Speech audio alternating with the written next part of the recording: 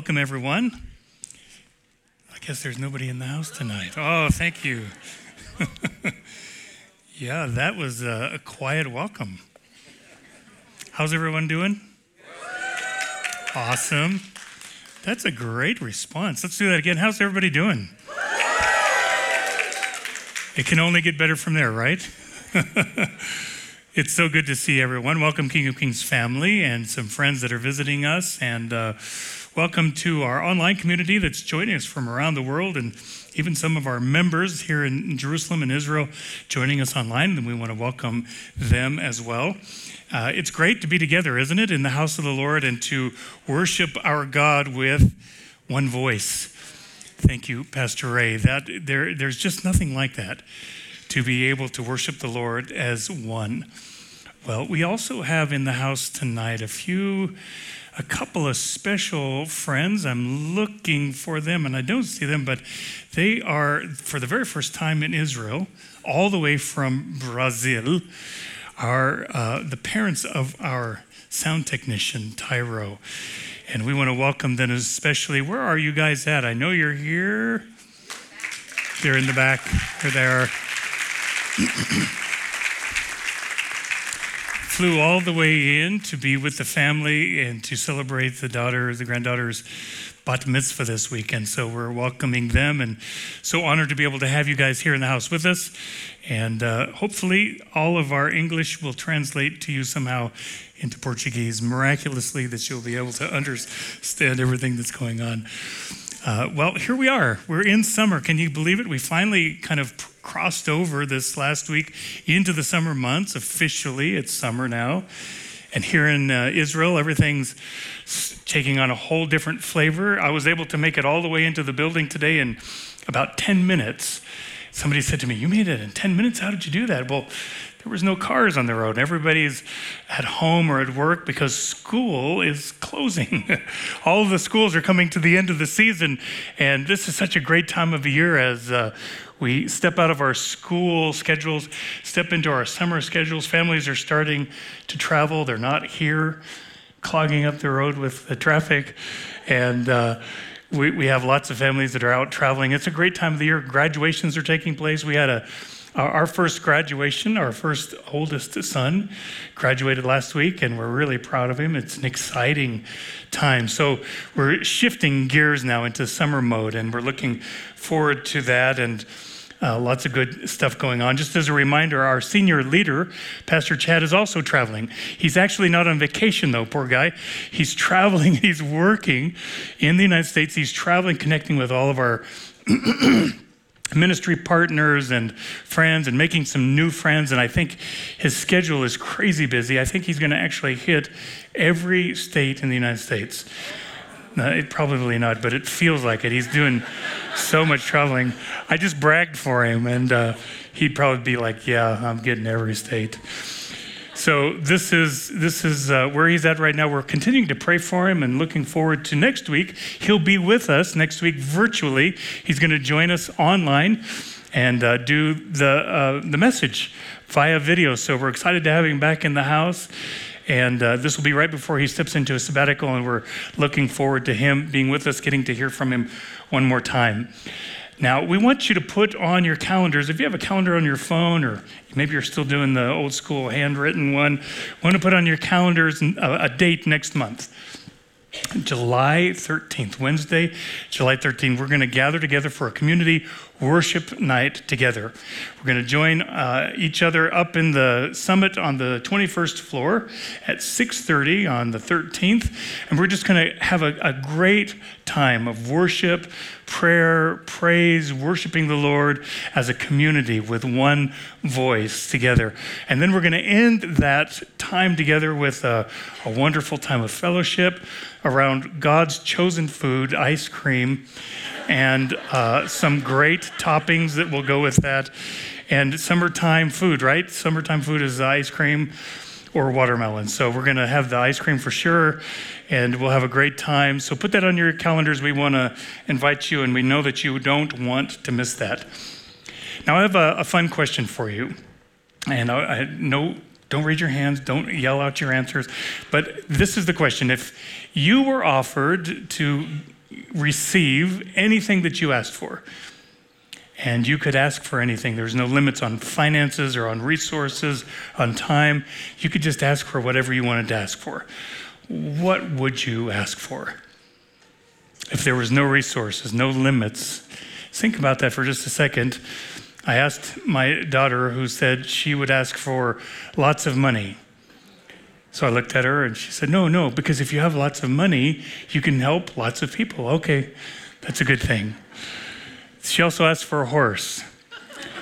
That's not going to happen.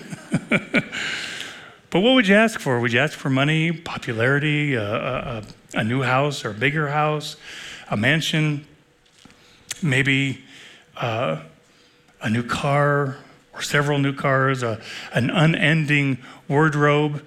I think if it was me, I'm pretty sure I would ask for a parking spot in Jerusalem anytime I needed one, wherever I was at. Come on. Now that would be an amazing gift, wouldn't it, to be able to have that? Maybe you're thinking a little less practical, a little less materialistic, a little bit more practical, thinking maybe I'd ask for worldwide hunger to go away, or world peace, or Middle East peace, or, I mean, the options are actually kind of endless in front of us, and it's kind of fun to think, what would I ask for? And I think probably if we could do it, we would be surprised at our answers. What would we ask for? So think about that, hold on to it, put it on the back burner. We're going to come back to it in just a few minutes and look at that. We started a new series just a couple of weeks ago that we're calling Living Wisdom, this idea that we're looking at this thing called wisdom that God offers to us as his people. And he wants us to know how to live life as human beings on this earth. So he's offering to us this thing called wisdom so that we can have a human earthly experience that's full of success. Eugene Peterson says that wisdom is the biblical term for this on the earth as it is in heaven, everyday living that you and I do on the earth.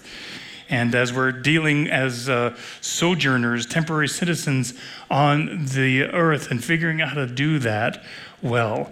So our goal over the next few weeks is to not necessarily learn what wisdom is, though we'll cross that path and we're going to learn a lot about wisdom, but really we want to try to figure out, how do we live wisdom? What is it that we can apply to our lives? That's our overall goal. And how do we grab the wisdom that God has for us for the complex parts of our lives, our relationships, our families, and all those other parts of our lives. So this is the thing. This is where most of us stumble and fall and have a hard time, is in relationship, especially those family relationships. And that's why Pastor Daniel last week looked at that crucial relationship between children and parents. Children, obey your parents, honor your parents. This is the first commandment with a promise. And I loved what he said, that idea of giving our parents weight. Not this kind of weight, giving them weight, giving them, honoring their role, honoring the position that they're in as parents, respecting them, giving them weight. But there's lots of other relationships that Proverbs talks about. In fact, a lot of the Proverbs talk about these crucial relationships in our lives, whether it's children to parents or parents to children, husbands and wives, siblings, friendships, relationships of all kinds, acquaintances, and so on. So that's what we're going to be looking at in the coming weeks. But in addition to that, we're also going to grapple with how Proverbs gives us these little nuggets for the managing of the other complex parts of our lives. So there's the relationship component, and then there's all these other pieces that make up life that are challenging for us. And here's a newsflash for you. As human beings, our operating system didn't come innate with wisdom. We kind of came with a lack of wisdom. As we said a few weeks ago, that deficit of wisdom. And so we don't really know how to do these complex parts of life. So we're going to look at how to manage our finances, and how do we manage our other people? How do we manage our own bodies and our health? How do we manage emotions? and our feelings? How do we manage our time? So we're going to be looking at these things in the coming days, and I believe it's going to be a great way for us just to discover little tips, little jewels that Proverbs holds for us in how to do life well, how to honor God with our life. To be able to do this, we're going to dive into the book of Proverbs, because Proverbs, as we said, is that source that is where God has taken all of the wisdom, all of the truth, scattered out throughout all of the pages of the Bible, and condenses them down into this one book, into these powerful one-line nuggets of truth, these axioms or maxims that speak wisdom into each little part of our lives, that if we grab a hold of them, if we grab a hold of these pearls, they give us the ability to live successfully. So we're going to be looking at the book of Proverbs and how God has given us pieces of wisdom for each part to dwell in and to apply to our lives. As we begin looking at the book of Proverbs, we're going to find there this brilliantly laid out manuscript, brilliantly laid out document. Because the way God presents wisdom to us is he doesn't just dump tons of wisdom, tons of little nuggets of truth on us.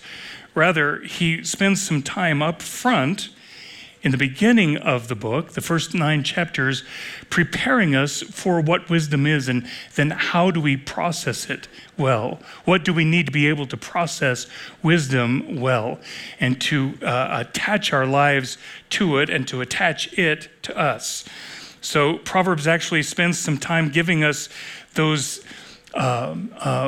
components that we need to be able to connect well with wisdom.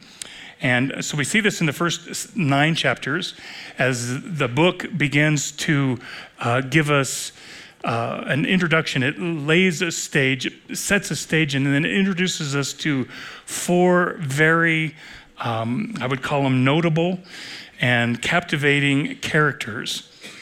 We're introduced to the wise, fatherly king. And working in tandem with him is Lady Wisdom. And the two of them working together begin to offer life and an invitation to pursue wisdom together with them. And then promises that if we do choose wisdom, if we walk down that path with them, this is where we're going to find safety and stability in our lives, prolonged years and peace and prosperity. Paths that are pleasant and peace-filled, and a promise that those who grab a hold of wisdom are going to grab a hold of her like the tree of life, and they're going to be blessed. The other 2 characters are in contrast then to this wise father and to Lady Wisdom. The other 2 characters are the wicked man and the sly, deceitful woman called Folly. They also offer ways to life, but their ways are seductive. They're attractive in a seductive way, these ways of life, but their ways always end in destruction, brokenness, pain, disappointment, mourning, and death. And this is the fruit of the ways of walking with Lady Folly, Folly, and with the wicked man. Both couples are offering advice and direction in how to do life and what we need to do life well and to get the most out of life. And the narration during these first 9 chapters is directed at you and me. We are the son in the narration, and this is who the king is talking to, the wise king is talking to. Both wisdom and folly then, interestingly, are represented in the first 9 chapters and portrayed as, personified as women. They're both given voices to proclaim their unique messages, each distinct message alone, to you and I, to the Son, and to all of those who are lacking wisdom, who have a wisdom deficit, and that would be all of mankind. They're proclaiming this message, their messages, to all of mankind, those that are looking for wisdom, those who need direction. Now, how do we do life? What does it look like to do life well? It's important to point out, though, that their messages are drastically different. They contrast each other almost like opposite poles.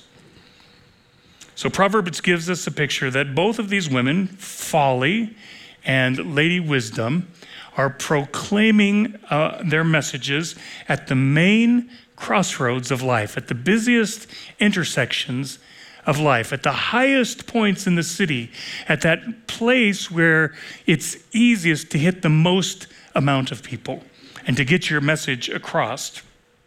And they're calling out to all of mankind. We see them calling out to all who are passing by in the crossroads of life. That's you and that's me, that's all of mankind.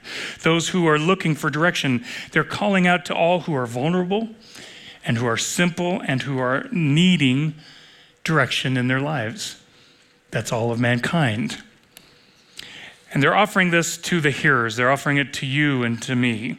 Now, the first woman that we are introduced to is the unruly, simple-minded woman called Folly. She's fully described, if you're making notes, in chapter 7 of Proverbs. You get a full description of who she is and how she operates and what she looks like. She's portrayed as a foolish, senseless, wayward, adulterous wife who has left the companion of her youth. She's left her husband, ignoring the covenant that she made before God. She's brazen, she's seductive, she's wild and godless and immoral. And this is the persona that Folly takes on. The essence of her message in chapter 9 of Proverbs is essentially this. She says, "Let all who are simple come to my house. Those who have no sense." And then she says it in kind of a sly, sneaky voice. "Stolen water is sweet. Food eaten in secret is delicious." This is her seductive message.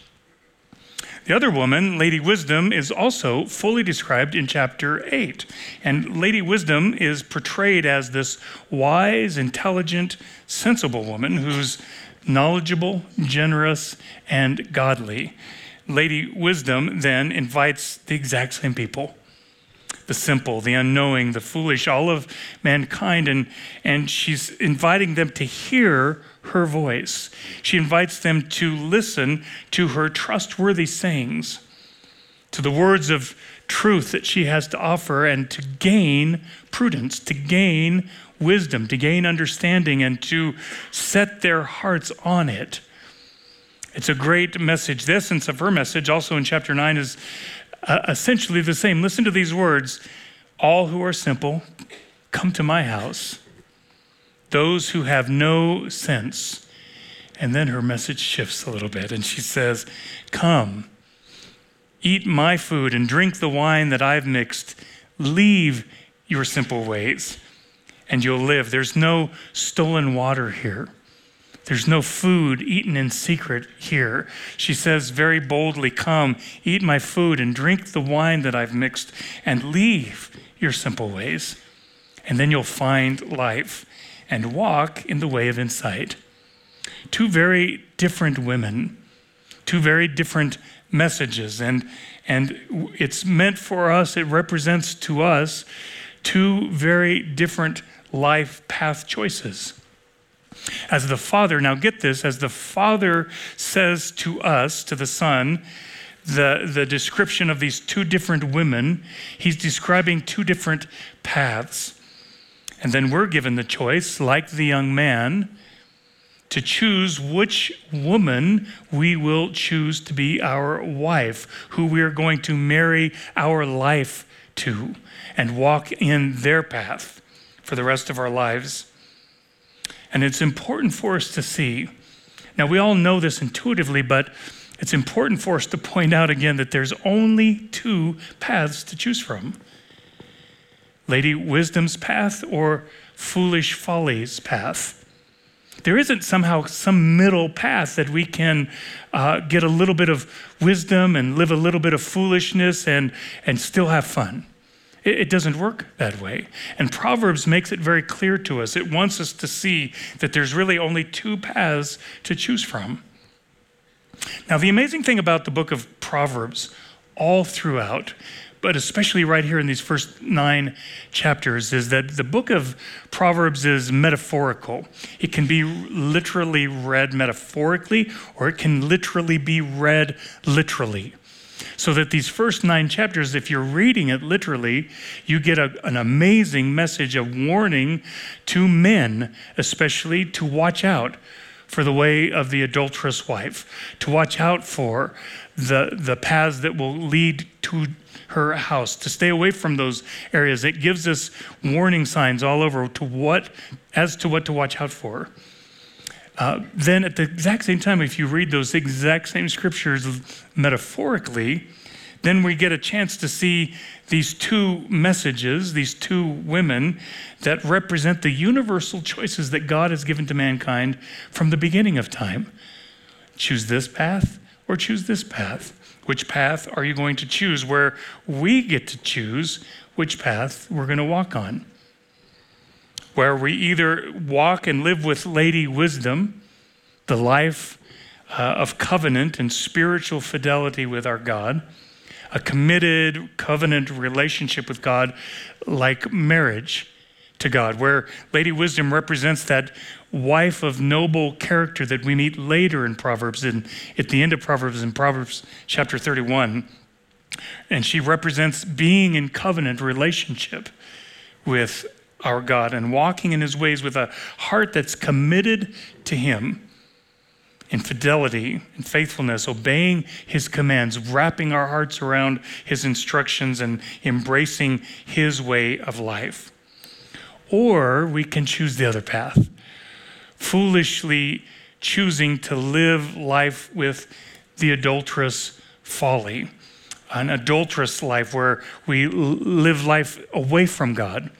Our hearts are away from covenant, breaking covenant, complacently rejecting God's instructions and his ways and defiantly mocking his invitation to have covenant relationship with him. This is what God allows us to see, an adulterous attitude of heart, if you will, where we would choose other gods, little g gods, instead of our God, instead of choosing the King of Kings, the God of all creation. This is what Proverbs allows us to see, and it sets us up then as the son to see both choices, to make our decision, to lay them out before us. And then it says to us, kind of like Joshua does to the children of Israel, choose today who you're going to serve. Now, the word today continues to pop up. We're going to see it in a few more places in just a moment, but the choice is made now. It's not made next week. It's not made after vacation's over. It's not made at a different time. God continues to say to us, to all of mankind, choose today.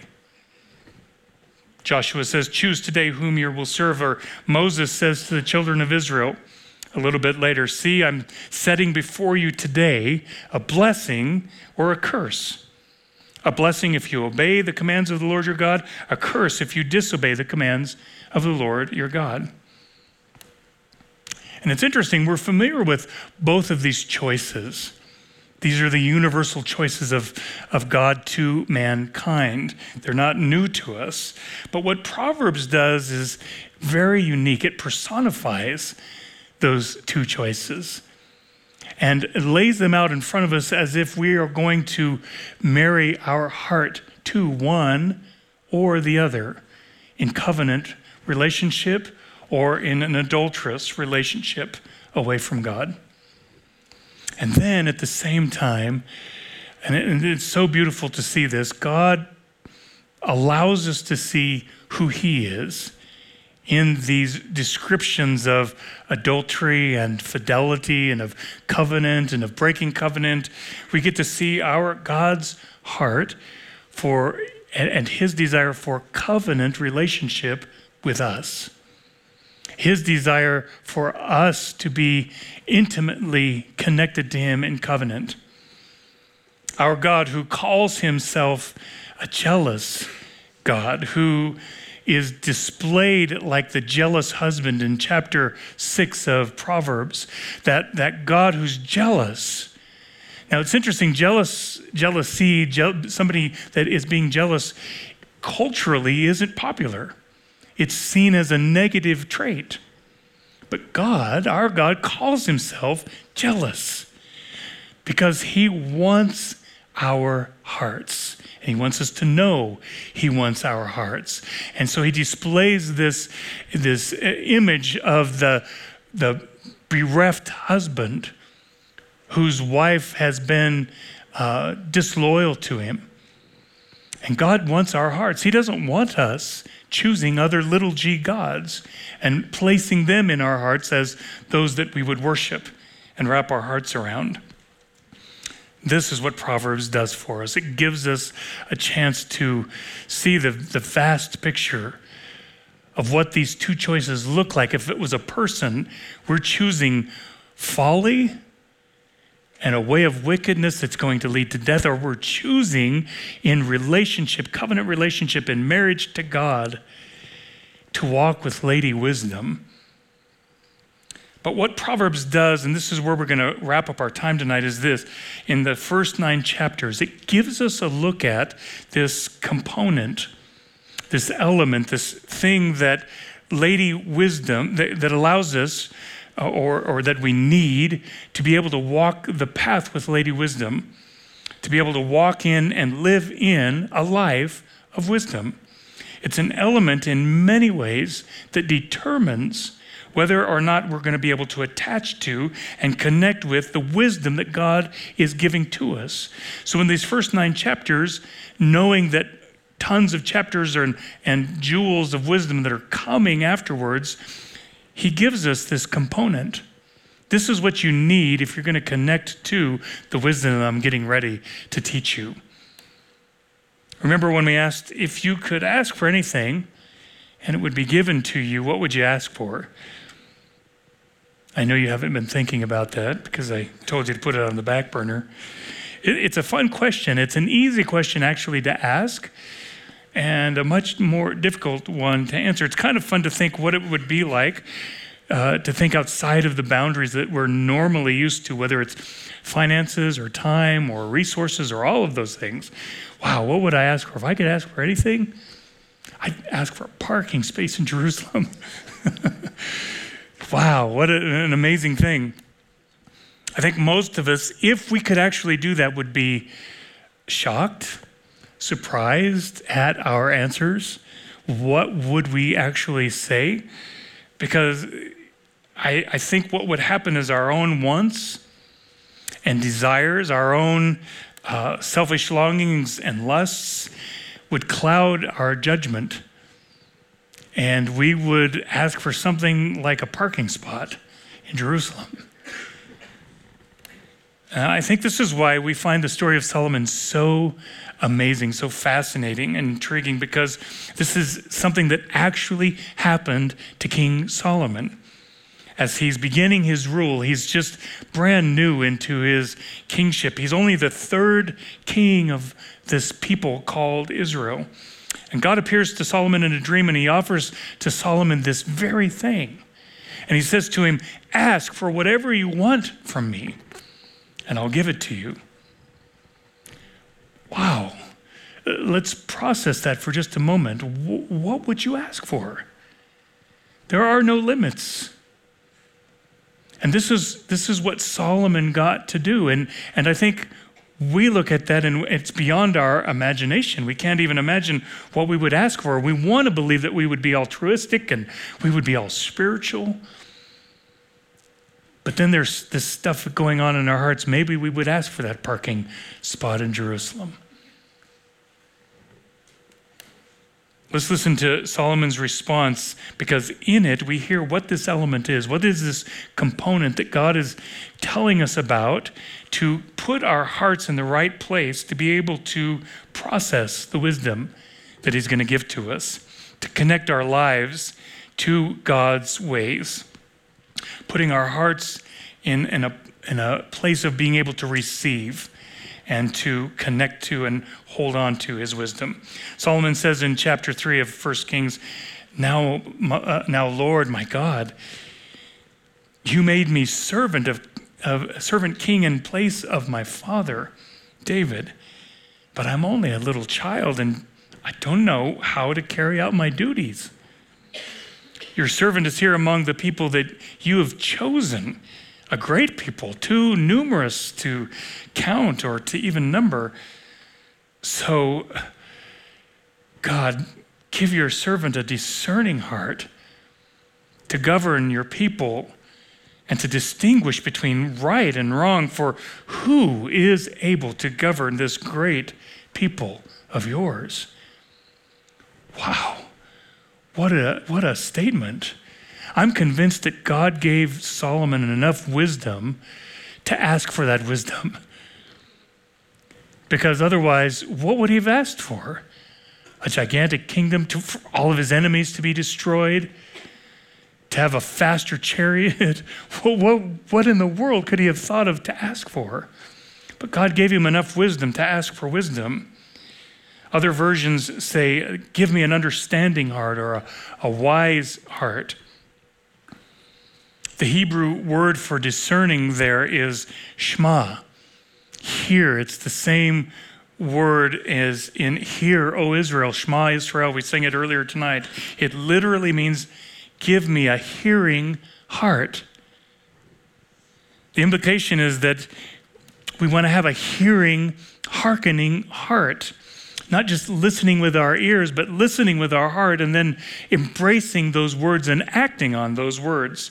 A God-listening heart that grasps the wisdom that God has for us because we're listening. That grasps the truths and the instructions that are coming our way because we have a God-listening heart. So that Joshua in the Message version says, God, give me a God-listening heart so that I can lead your people well. This was his prayer. And this actually fits well the message that we see in those first 9 chapters of Proverbs, where the wise father and Lady Wisdom continue to invite us to listen to them, to shema, to listen with our hearts. Let the wise listen, shema, and add to their learning. Listen, my sons, shema to your father's instructions. Now then, my sons, listen to me and pay attention to what I say. Listen, for I have trustworthy sayings. Blessed are those who shema, listen to me, watching daily at my door. Over 10 times, this same word is used. God wants us to see.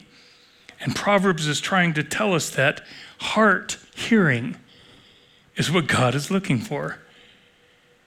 And this goes back to what we said a couple weeks ago, that this is the starting place to get wisdom.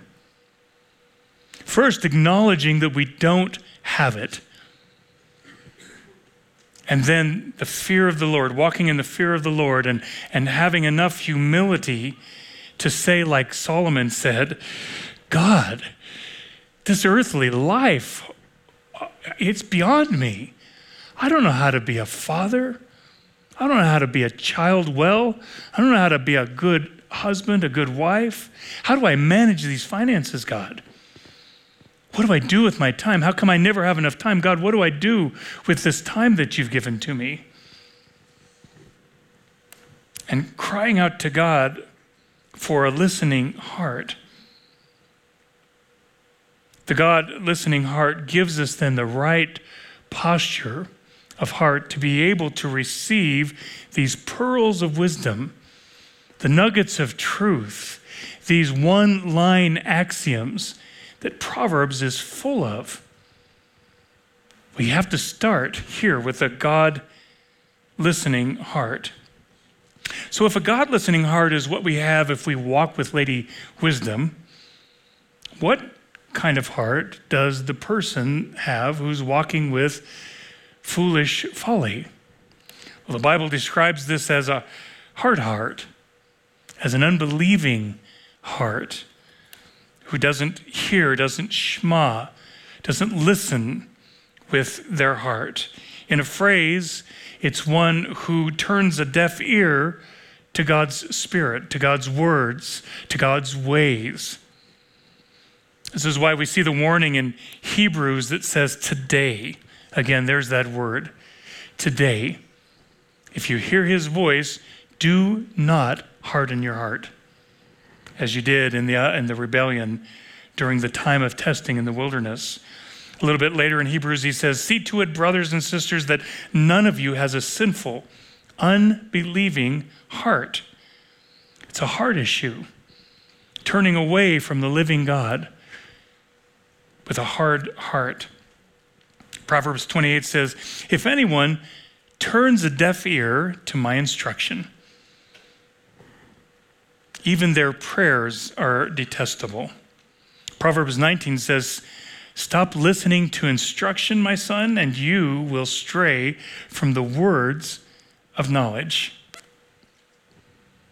This is what God is looking for. He's looking for a people whose heart, the posture of their heart, is God listening.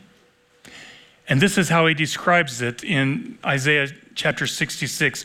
These are the ones, he says, that I look on with favor. Those who are humble and contrite in spirit and who tremble at my word. The fear of God. It's the beginning of wisdom. Do I humbly embrace God's word? Do I, with an attitude of doing what it says, do I humbly embrace God's word? As soon as I hear it, we as parents, we taught our children. It was a long process of teaching them to obey as soon as they heard the instruction. So as a family, we said, no, we're not going to say, okay, I'm giving you 3 till 3, and if you don't do it, 1, 2. We taught our children immediate obedience because that's what God asks for. It's not what we were asking for. God wants hearts that are responsive. Now, can I dig in here for just a couple of moments? How often do we, because I don't want to point any fingers because I'm really pointing it at myself. How often, though, do we respond to the Lord like, thanks, God. Great suggestion. I'm not going there. Talk to the hand. I can't hear you.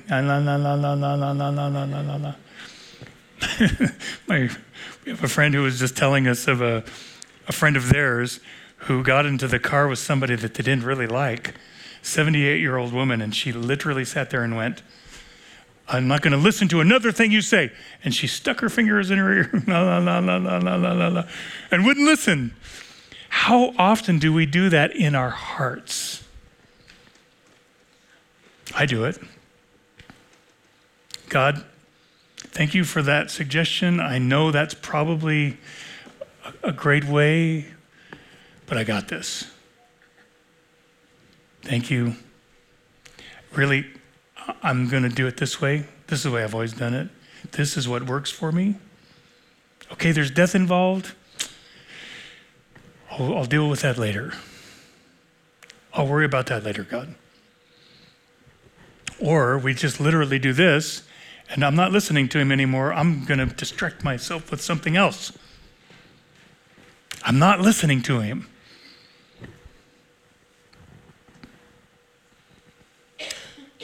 We owe ourselves that we would ask ourselves that question. What kind of heart do I have? Do I have a God-listening heart? Or do I have a hard, adulterous heart? And we have to ask ourselves that question. If we want to walk with Lady Wisdom, if we want to walk on that path, and I know that we do, then we have to start dealing with this thing right here. We have to start working on this attitude inside. God, give me a God-listening heart. I really want it. I'm not there. I don't do it all the time. I do it sometimes. I want to do it more. God, help me do it. So in conclusion, this is what we're saying. God is aiming at the posture of our hearts. And is our heart humble to his word? Is it reverently, immediately responsive to wrap ourselves around those truths? Is it contrite and humble? Am I walking in the fear of the Lord, in awe of who he is, giving weight to who he is, giving weight to his position, his authority, his leadership over my life? Am I shunning evil and rejecting, ignoring, walking away from, running away from that path that leads to the adulterous folly?